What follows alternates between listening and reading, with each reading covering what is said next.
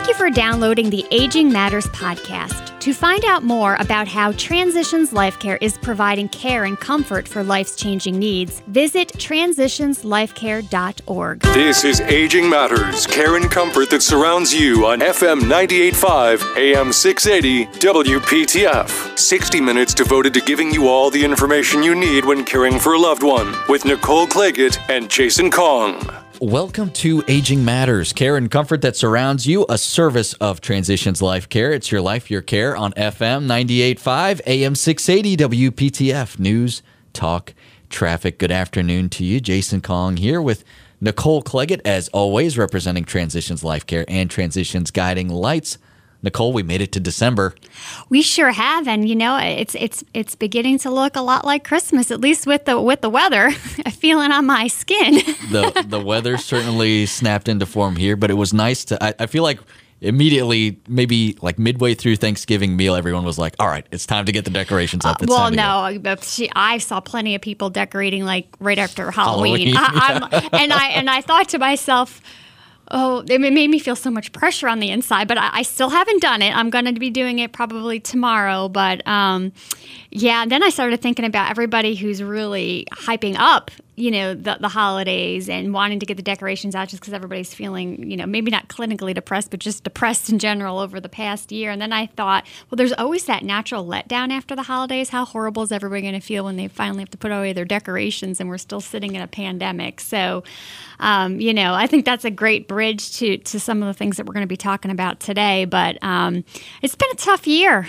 It is. It has been. And I think the governor should allow people to keep their decorations up as long as they want while we're under quarantine. I think that should be the rule. I'm going to pass that on, run up the flagpole. We'll see what happens. But I don't want to dust my decorations. I don't like to leave it up so long that I have to dust the knickknacks. Well, I feel it should be up to the individual person to decide how long they want to keep them up. Well, on a more serious note, you know, we are dealing with quarantine and COVID-19, and that has impacted many things. And we're going to be having a discussion about Alzheimer's and different types of dementia, as if that isn't challenging enough in a caregiver role to deal with, or as a patient to be dealing with that. But, you know, COVID-19 has presented some challenges when it comes to that. And to have a discussion about this, we had to bring in friend of the show, one of our favorite guests. She is Peggy Best, the program director for the Alzheimer's Association East North Carolina chapter. Peggy, welcome back to the show. Thank you so much, Jason and Nicole, for having me this morning.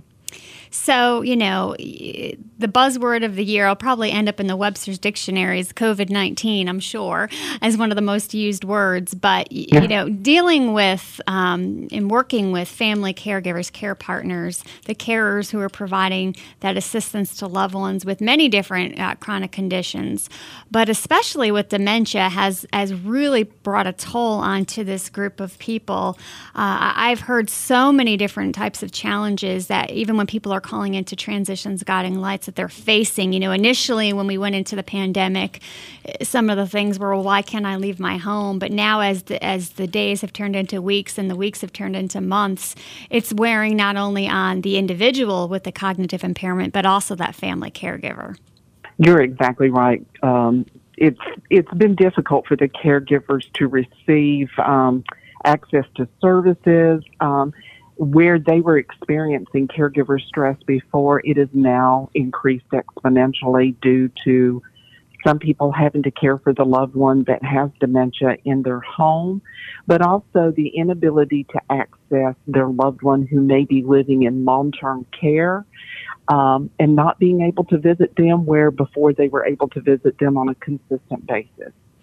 And even just, trying to make some of those decisions about, you know, is it safe to visit my loved one? Is it safe to bring in an outside caregiver? And I know that the Alzheimer's Association has this amazing 24/7 helpline that folks can call anytime, day or night, even at 2 a.m., with any type of question that they may have or talk about a scenario or a situation that they're facing. What types of questions are coming into your helpline these days around COVID-19?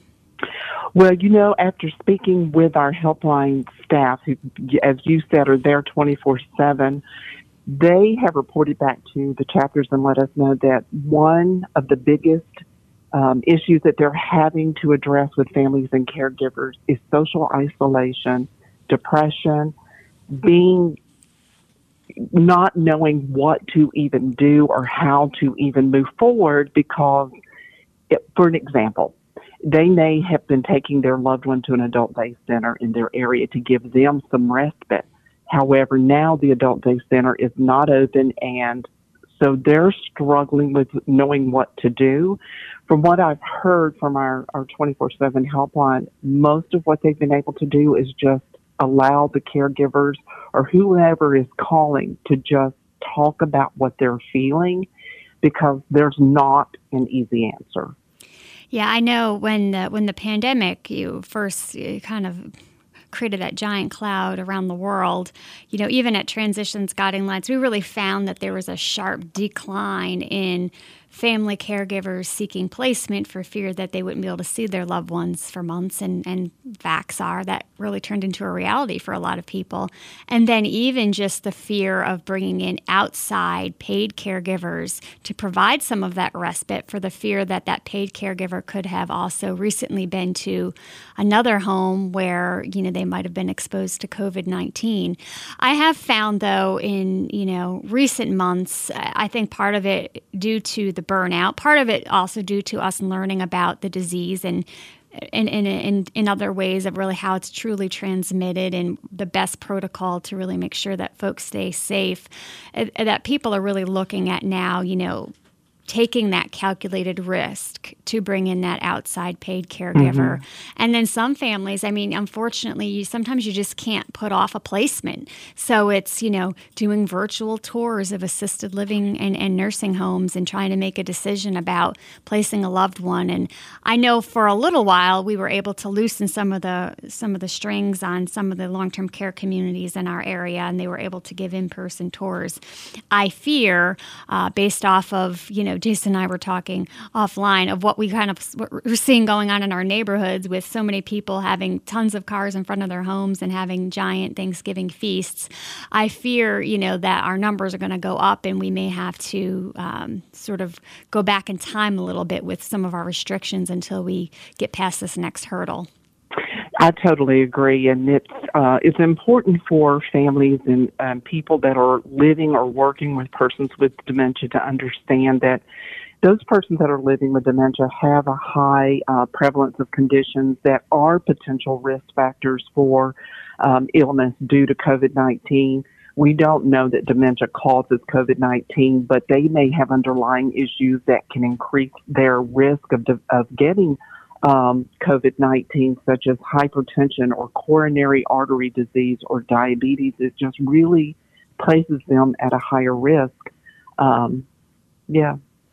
So what are some things that you've heard families trying to do at home to get through this time? I'm sure you've heard of so many just creative things that people have done outside of even just technology. But, what are caregivers doing day in and day out just to get through?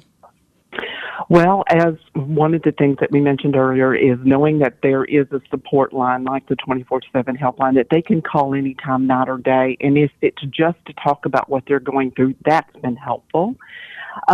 What some of the great ideas that have come across from some caregivers is, ask a caregiver for a gift list. What does the person with dementia might need, and arrange for those items to be sent to the home, but also ask the caregiver for their gift list and what do they need that maybe you can arrange to have them sent. And because right now, until the foreseeable future, we're talking about virtual, some of the ideas that have come across is families actually streamlining a movie with the person living in the long-term care facility online. Maybe there's a favorite movie.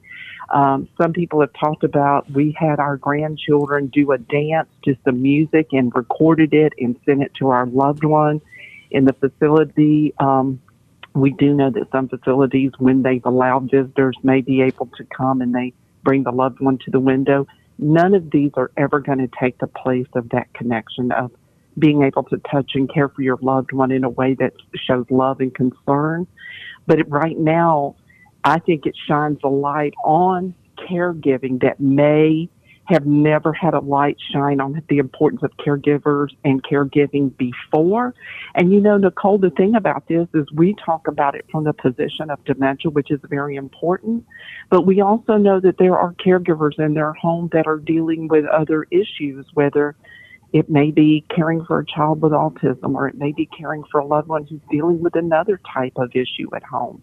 Definitely, for sure. It's a really, really hard time, and I fear just the mental health implications of all this when we do come out to the other side. Mm-hmm. Just caregivers walking out of their homes. I'm being a little dramatic here, but for the first time after going through this experience, and just the support they're going to need to process what they've been through, because I can imagine for many people this probably was quite traumatic. Yeah, extremely traumatic, and something that we need as many resources and as much support as we can get. Peggy, thank you so much for coming on the show again. We really appreciate you taking the time here and to share some of these challenges that a lot of people are experiencing. Thank you so much for you and Nicole having me on the radio today, and I hope that you all have a happy holiday. You as well. Peggy Best, Program Director for the Alzheimer's Association, Eastern North Carolina chapter. We have to take a quick break, and we will be right back after this. You're listening to Aging Matters, care and comfort that surrounds you, a service of Transitions Life Care. It's your life, your care on FM 98.5, AM 680 WPTF. News, talk, traffic. This is Aging Matters, care and comfort that surrounds you on FM 98.5, AM 680 WPTF. Joined by Nicole Claggett from Transitions Guiding Lights. Here's your host, Jason Kong. You're listening to Aging Matters, care and comfort that surrounds you, a service of Transitions Life Care. It's your life, your care on FM 98.5, AM 680 WPTF. News, talk, traffic. Jason Kong here with Nicole Claggett, and we again thank Peggy Best for joining us for a discussion on dementia. And now, Nicole, we're going to turn our focus a bit. I always love when we do segments like these where we get some firsthand perspectives of what it's like to be like in a caregiving situation. And we're going to have a conversation with Kathy Roush. She's a caregiver for a partner with young onset Alzheimer's. Kathy, thank you so much for joining us today. Thanks so much for having me. So this has, I'm sure, been an amazing journey for you and your partner over the years. And then with the added component of COVID-19, I'm sure that's added a whole other dimension to what you're going through. But let's start kind of from the beginning, Kathy, if that's okay, and talk to us a little bit about, some of the things that made you realize in the beginning that your partner, just something just wasn't right.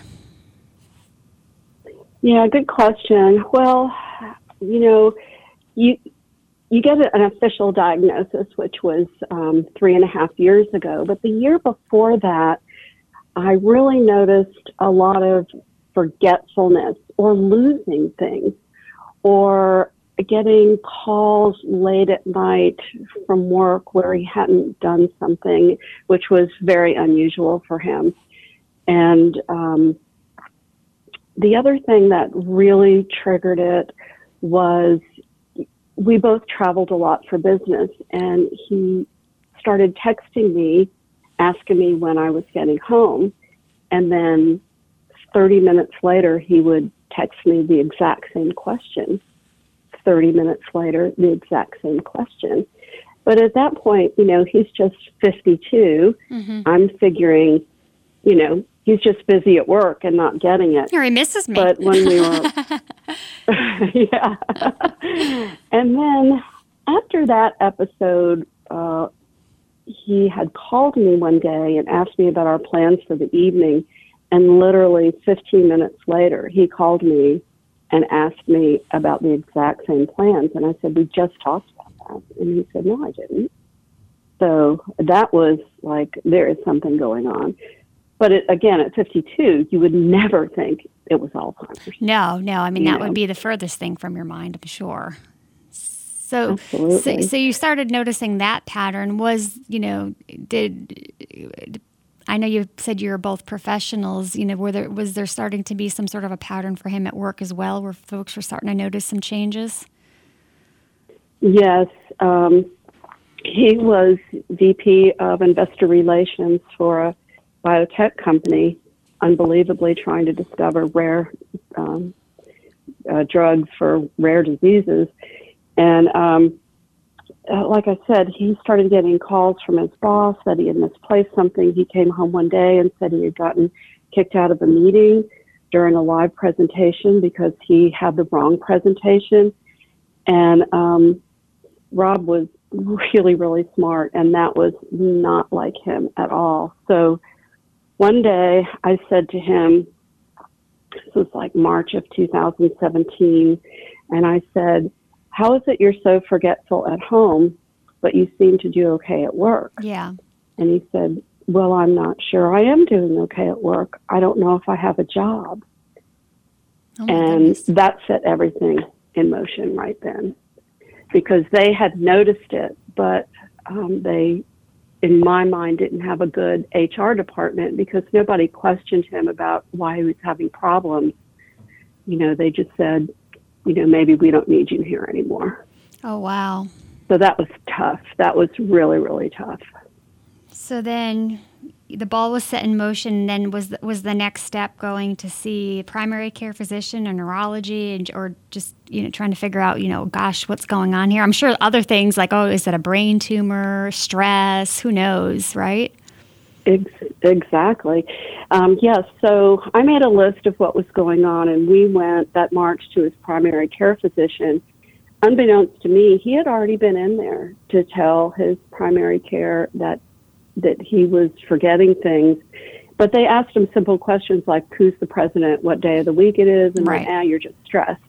When I went in with my list of what he was doing, they were like, we're sending you to a neurologist right now. So we did go, it took like a month or so to get in, so we did go to the neurologist, and after being in there for about 2.5 hours with testing, and I personally was shocked at what he couldn't do. I mean, they just blurted out, you have Alzheimer's, you know, and we were just sitting there in shock and just complete shock. So that was kind of the way it all started. And, you know, I've been working in the medical profession my whole life, so I know what those words meant. Those 3 words, you have Alzheimer's. He didn't. So it was really jarring. I was numb probably for 2 days after that. So what were the next steps? I mean, you know, it's just wrapping your mind around that. I mean, he's not what you would picture, right? He's not 80 years old, you know. Right. You know, just it's not the face of what you would think of when you think of Alzheimer's disease. So kind of how did you get from there to, you know, just trying to work with the new normal? Yeah, well, the first thing they did was an MRI that day, and then set us an appointment to go over to Duke's main campus to get a more thorough testing done, like a few hours of testing. And I guess those tests are to test to see if it's frontotemporal or this or that. And it all just came back as just Alzheimer's. We also did a PET scan, which showed a lot of diminished areas of the brain for executive functioning and behavior. And what else did we do? We did the test to see if it was genetic, because his aunt has severe Alzheimer's, although she was older, and both his mother and father suffered from dementia in older age. They've both passed now. But so all those things kind of set into motion, you know, how do we plan for the future, you know, which immediately we went and did legal things, you know, healthcare power of attorney while he could still think about it. And then I had to go back and talk to his office, you know, because he was as a consultant there now, but not really doing anything. And fortunately, we were able to get long-term disability from them, which was incredibly helpful. Yeah. I mean, So that really changed, you know, I'm sure the dynamic, maybe not immediately, but I'm sure as the years have gone on, I can imagine it's changed sort of your relational dynamic as well. I mean, you go from, you know, partner to now, in some ways, not knowing 100% of where you're at in your caregiving journey, but caregiver to the person that you've committed yourself to. What has that been like for you? I think that's the hardest part of it. Coupled with the pandemic, you're isolated. We went from a couple who went to Europe twice a year, traveled everywhere, to not being able to do anything. And as he digresses with the diagnosis, he becomes more and more childlike. And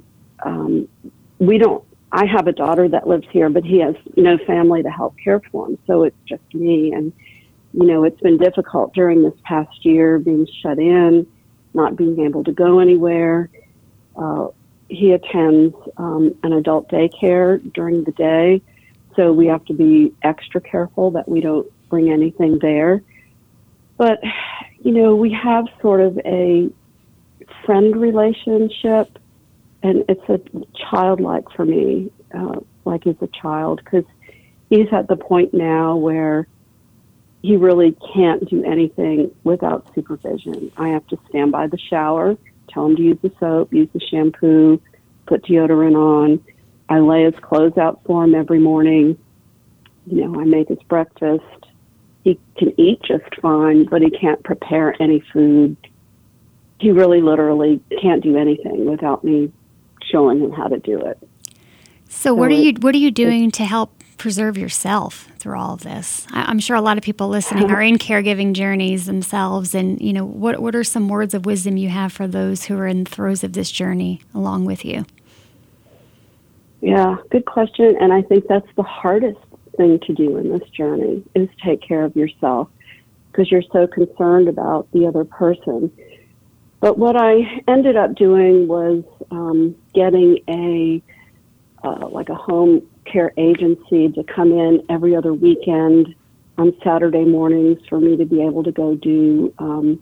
I play pickleball. A lot of people don't know what that is, but to go do that and be with my friends a little bit, and then occasionally, maybe once a month, I have somebody come in so I can go out to dinner with some friends.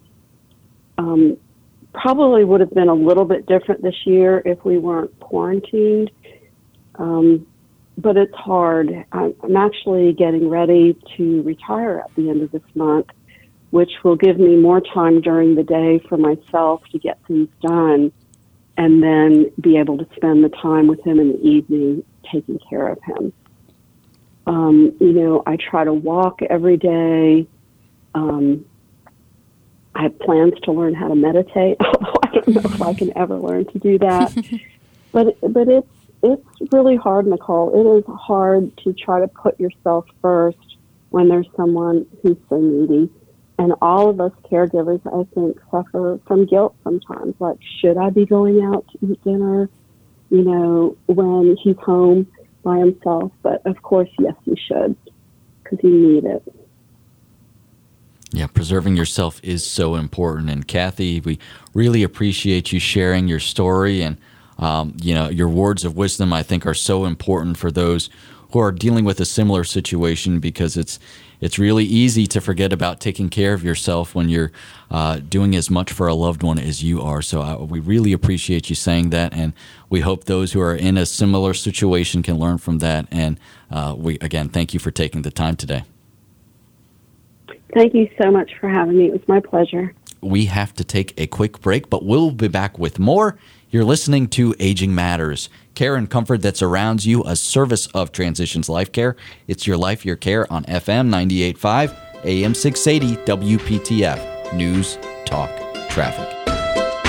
This is Aging Matters, care and comfort that surrounds you on FM 98.5, AM 680, WPTF, with Nicole Claggett and Jason Kong. You're listening to Aging Matters, care and comfort that surrounds you, a service of Transitions Life Care. It's your life, your care on FM 98.5, AM 680, WPTF, News, Talk, Traffic. If you ever want to find more about Transitions Life Care, please go online to transitionslifecare.org.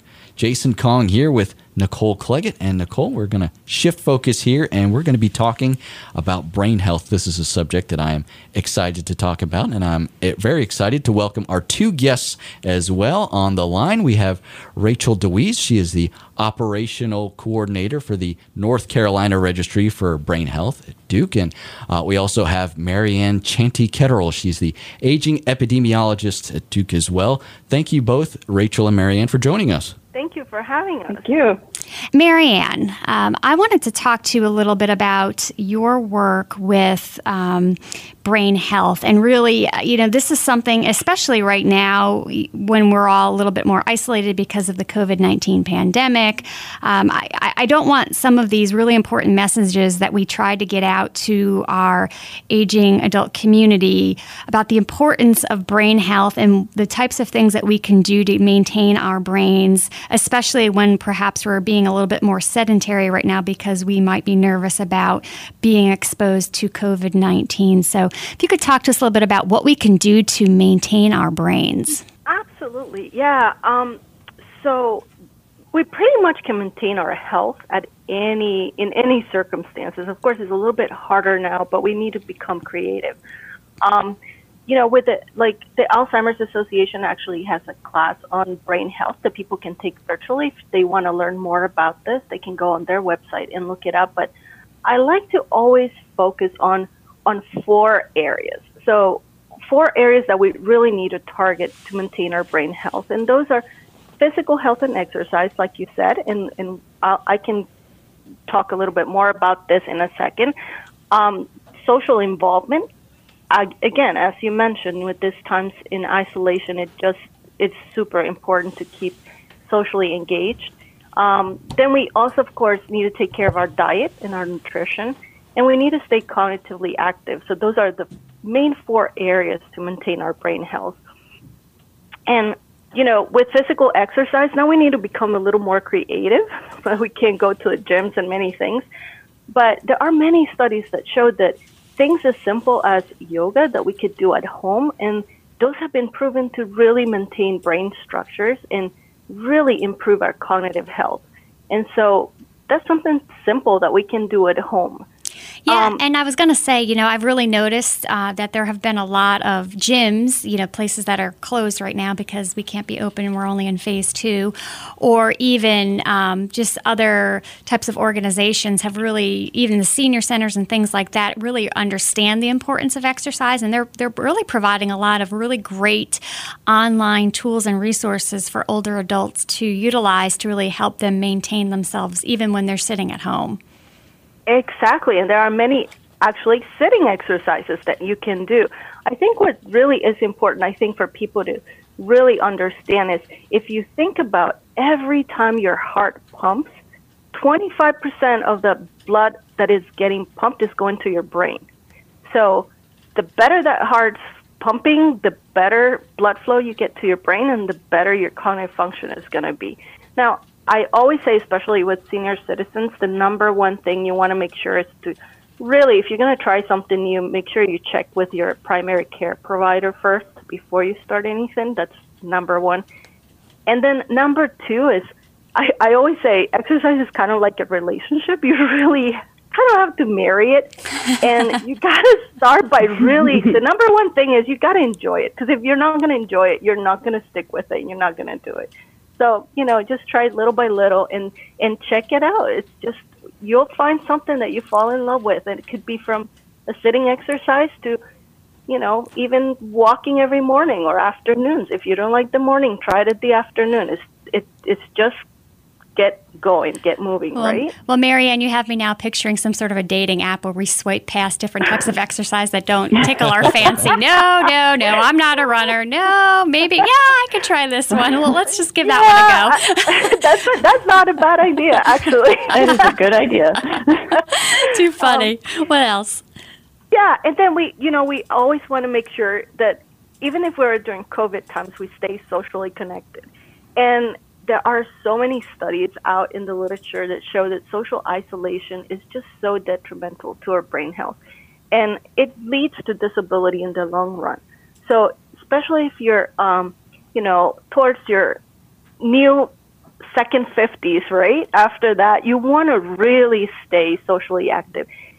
And you don't have to be going out there. You can do virtual active activities, do Zoom calls, FaceTime with your family and friends. And there are many ways. There are, like my book club went on a Zoom book club now. So there are many book clubs that you can still enjoy and gather with them. And really just, the key here is just keep doing something that really stimulates your brain and be socially active. Because, so my family, I'm originally from Costa Rica, and we actually just had a huge Zoom meeting 2 days ago.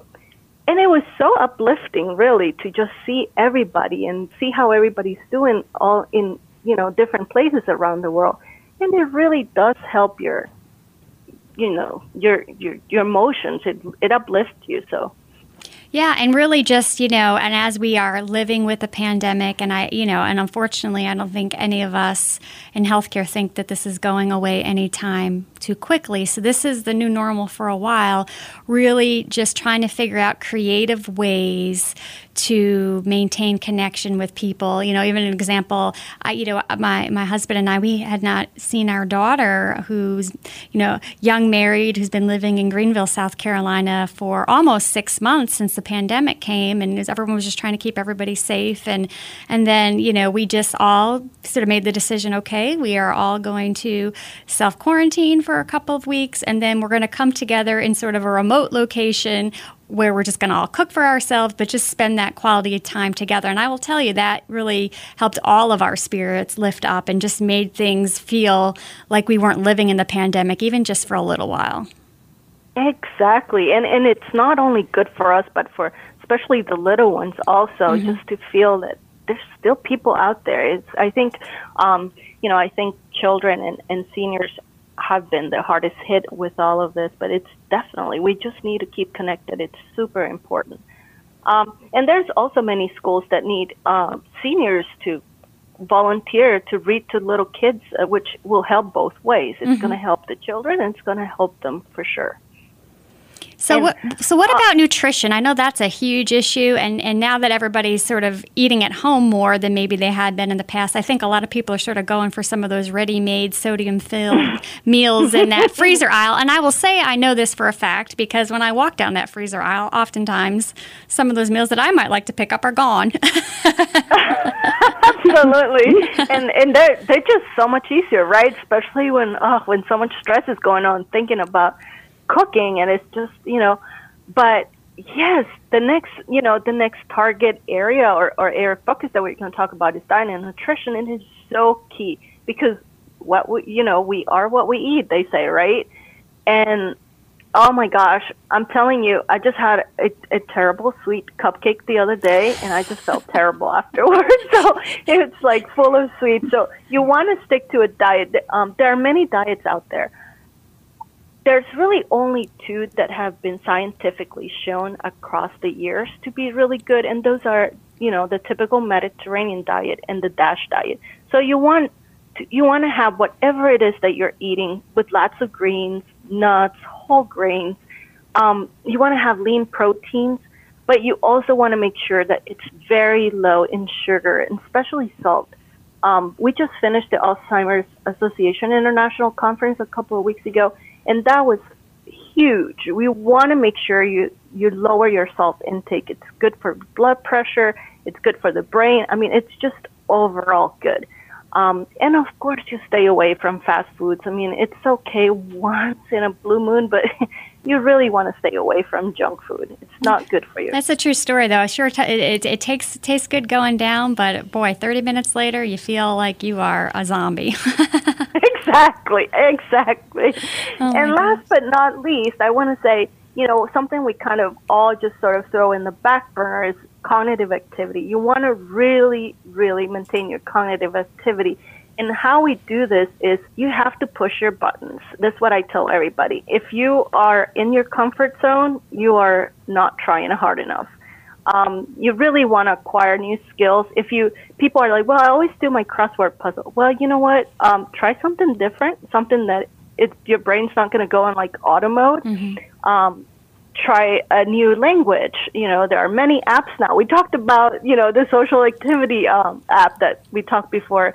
There are apps to learn a new language, and you're never too old to learn. That is something that's always out there, and I say, no, that is absolutely not true. And so you definitely need to keep good mental health. There's a lot of people that are becoming depressed with the COVID, and you also want to address that. If you're feeling down, really make sure you go to your PCP and really address that. It's okay. We all go through it. It's okay to ask for help and get the help when you need it and not wait longer. The longer you carry on with a depression or with mental distress, it's just going to, it's not good for your health. That's great advice. That is the voice of Dr. Marianne Chanty-Ketterl. She is the aging epidemiologist at Duke. And we also have Rachel DeWeese on the line. We will be talking to her about the North Carolina Brain Health Registry, or Registry for Brain Health at Duke, right after this. Stick around. You're listening to Aging Matters, care and comfort that surrounds you, a service of Transitions Life Care. It's your life, your care on FM 98.5, AM 680, WPTF News, Talk, Traffic. This is Aging Matters, care and comfort that surrounds you on FM 98.5, AM 680, WPTF. 60 minutes devoted to giving you all the information you need when caring for a loved one, with Nicole Claggett and Jason Kong. FM 98.5, AM 680, WPTF News, Talk, Traffic. You're listening to Aging Matters, care and comfort that surrounds you, a service of Transitions Life Care. It's your life, your care. Jason Kong here with Nicole Claggett. We also have on the line Rachel DeWeese and Dr. Marianne Chanty-Ketterl, and we're talking all about brain health, Nicole, and we're also going to be discussing the North Carolina Registry for Brain Health at Duke. Yeah, and I think the Brain Health Registry is something that people don't really know a lot about, and I think it sometimes might seem like it's something maybe that's a little spooky. So I want Rachel to really have to talk to us about what this is and what this means and how this really can help people in our country and future generations. Great. Well, thanks for the opportunity. And I will say off the bat, it is not spooky. But the North Carolina Registry for Brain Health is the first registry of its kind in the state, and it does a couple of things. It connects North Carolinians who are 18 years old and older to brain health research opportunities at 5 different institutions. At the top, it was mentioned that this is at Duke. This registry started at Duke, but with some state funding a few years back has expanded to include 4 other research institutions. So that's an important note, and that this registry covers the entire state. Wow. Another thing that the registry does is educate participants and the public about ways to reduce risk and maximize their brain health in everyday life, as Dr. Chanty-Ketterl was discussing earlier. And we also highlight available supports and resources for people who are living with cognitive change and their caregivers. So I kind of like to think of it as a two-way street where people who are interested in finding out about research that they might be able to participate in are kind of giving into the system. And by being involved, they're getting to hear about what's coming out of brain science so that they can maximize their own cognition and help and create involvement in the greater good, I guess, is the way to put it. So if somebody wanted to participate in some of this research, give us some examples of what that might look like. Sure. So research is a very broad term, and that can involve studies of people, data, samples of tissue from people, the whole gamut. So I think that might be what you're referring to as spooky. But it's a very wide swath of ways that people can get involved. So you might find out about an observational study that would help to better understand Alzheimer's disease and related dementias. There could be studies involving blood samples and imaging. There could be clinical trials that involve new compounds or devices or therapies. So it runs the gamut. But what's important to know about joining the registry is that by getting involved and signing up, what you are committing to is just learning about what research studies are available for which you might be eligible. So you're not saying, yes, I want to have spinal fluid taken and be involved in anything that comes down the pike. It's, I'd like to learn what these different institutions, and I'll tell you what institutions they are, what are they working on right now to try and better understand our Alzheimer's disease and related dementias, with the goal of creating better therapies and eventually one day, hopefully, a cure.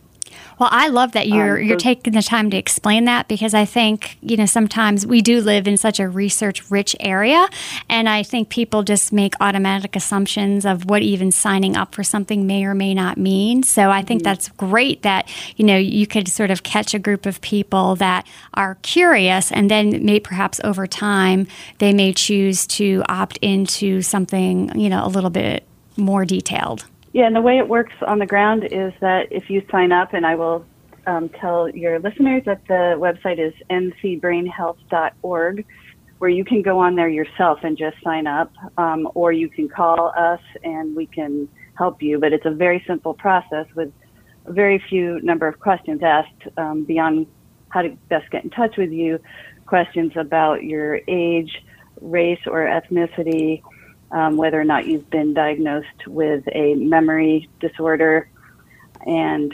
educational level.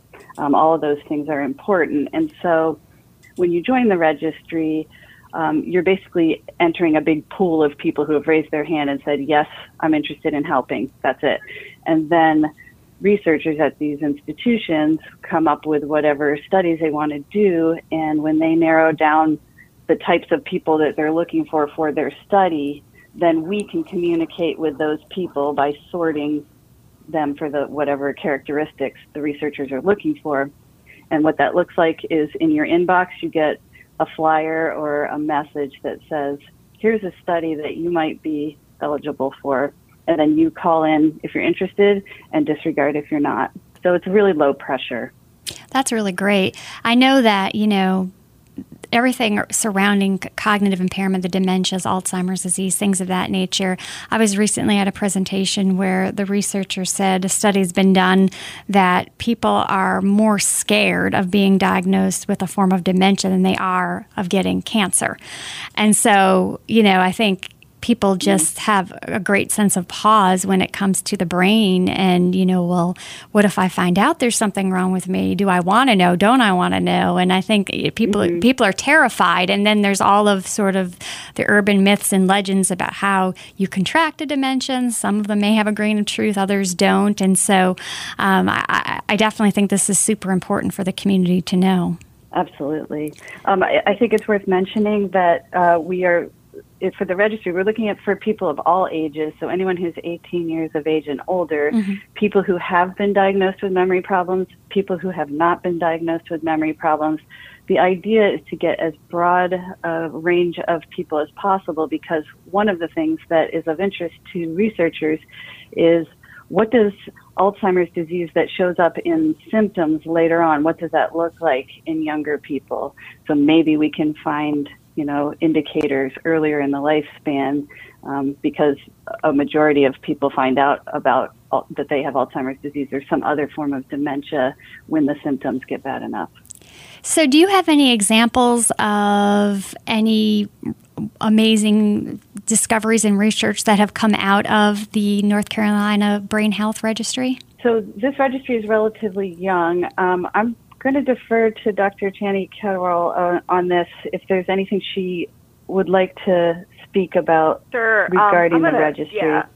So I was going to say, well, there are many studies that have happened that have used what it used to be when it was just at Duke. Right now, we're just in the what we're calling the second phase, when we are making the registry available for researchers. So right now, we are just, the two first studies have been approved to use the registry.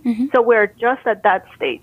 Now, I personally have used it in its previous form for pilot studies, and it's been super useful. It's great for researchers. I did a study on wristbands, silicone wristbands, to measure pesticides and chemicals in the environment in people's homes. and we were comparing with farmers, and that should be out in publication soon. But basically, it was great because for every study, we also need controls, and that's, people without any kind of cognitive problems or not. In this case, it was not a cognitively related disorder. However, the registry served into finding people who were non-farmers so that we could see if they were also exposed to the chemicals. So that's how it can help. But I also wanted to add that the registry it also serves as a way to get the latest information on research. So that's really important too. So you don't have to be willing to jump into a research study yet. So you can just join it to get the latest information from basically directly from the scientist. So I think that's very powerful. So I know this is Thank you for mentioning that. So I know this is sort of an aside, but I do know that the Alzheimer's Association's global research conference was just a couple of weeks back. Were there any huge takeaways from that from either one of you? Oh, absolutely. One of the most important, and I always jump on this one because I'm really passionate about one of the main barriers that we've had in research is that, we've really done, I'm going to give this out there, don't quote me on it, but I would say over 90% of our research has been done on, Caucasians. And we have no diversity. And that's why Alzheimer's drugs often go out into a phase 3, phase 4, and they don't work as well as we expected them because, we're a melting pot, right? It's a very diverse country, and we need more people of color to join the research in order to properly test our medications, our behavioral therapies and everything, and then come out and actually work. Because if we only focus in one group, then when we put it out there in the world and it just mixes with everybody, it's not going to translate. And so it is super important to increase diversity. And so this year at the Alzheimer's Association International Conference, that was the number one thing of really putting a cry out there in the public that we need everyone involved in research in order to move this forward. So that's amazing. That was basically, if there was anything to take out, people really need to understand that everyone needs to get involved. It's not just who's more accessible to it, but everybody needs to join in order to find a cure. Yeah, definitely the whole idea of the social disparities of health is something that our whole country needs to tackle and really build that trust with more diverse populations. Because a lot of times there's a lack of trust with the medical community just because of some things that have gone on in the distant past. So I definitely feel like we need to figure out, a campaign on how to reach those groups and hopefully gain their trust so that these research studies will be more impactful for them and their families. Absolutely true. And, here with the North Carolina Registry for Brain Health, this is an issue as well, that we're trying to increase diversity among the people who are participating, gender-wise as well as racial and ethnic groups. And I do want to mention, I don't think I have yet, the other institutions that are involved in the registry, and point out that each one of these sites has an outreach coordinator that goes out into their communities to try and solicit participation in general, but with an eye for trying to reach underserved in research groups of people who, by the way, often are those groups that have higher incidences of Alzheimer's disease and related dementias. So even more a reason that we need to have more participation in the studies.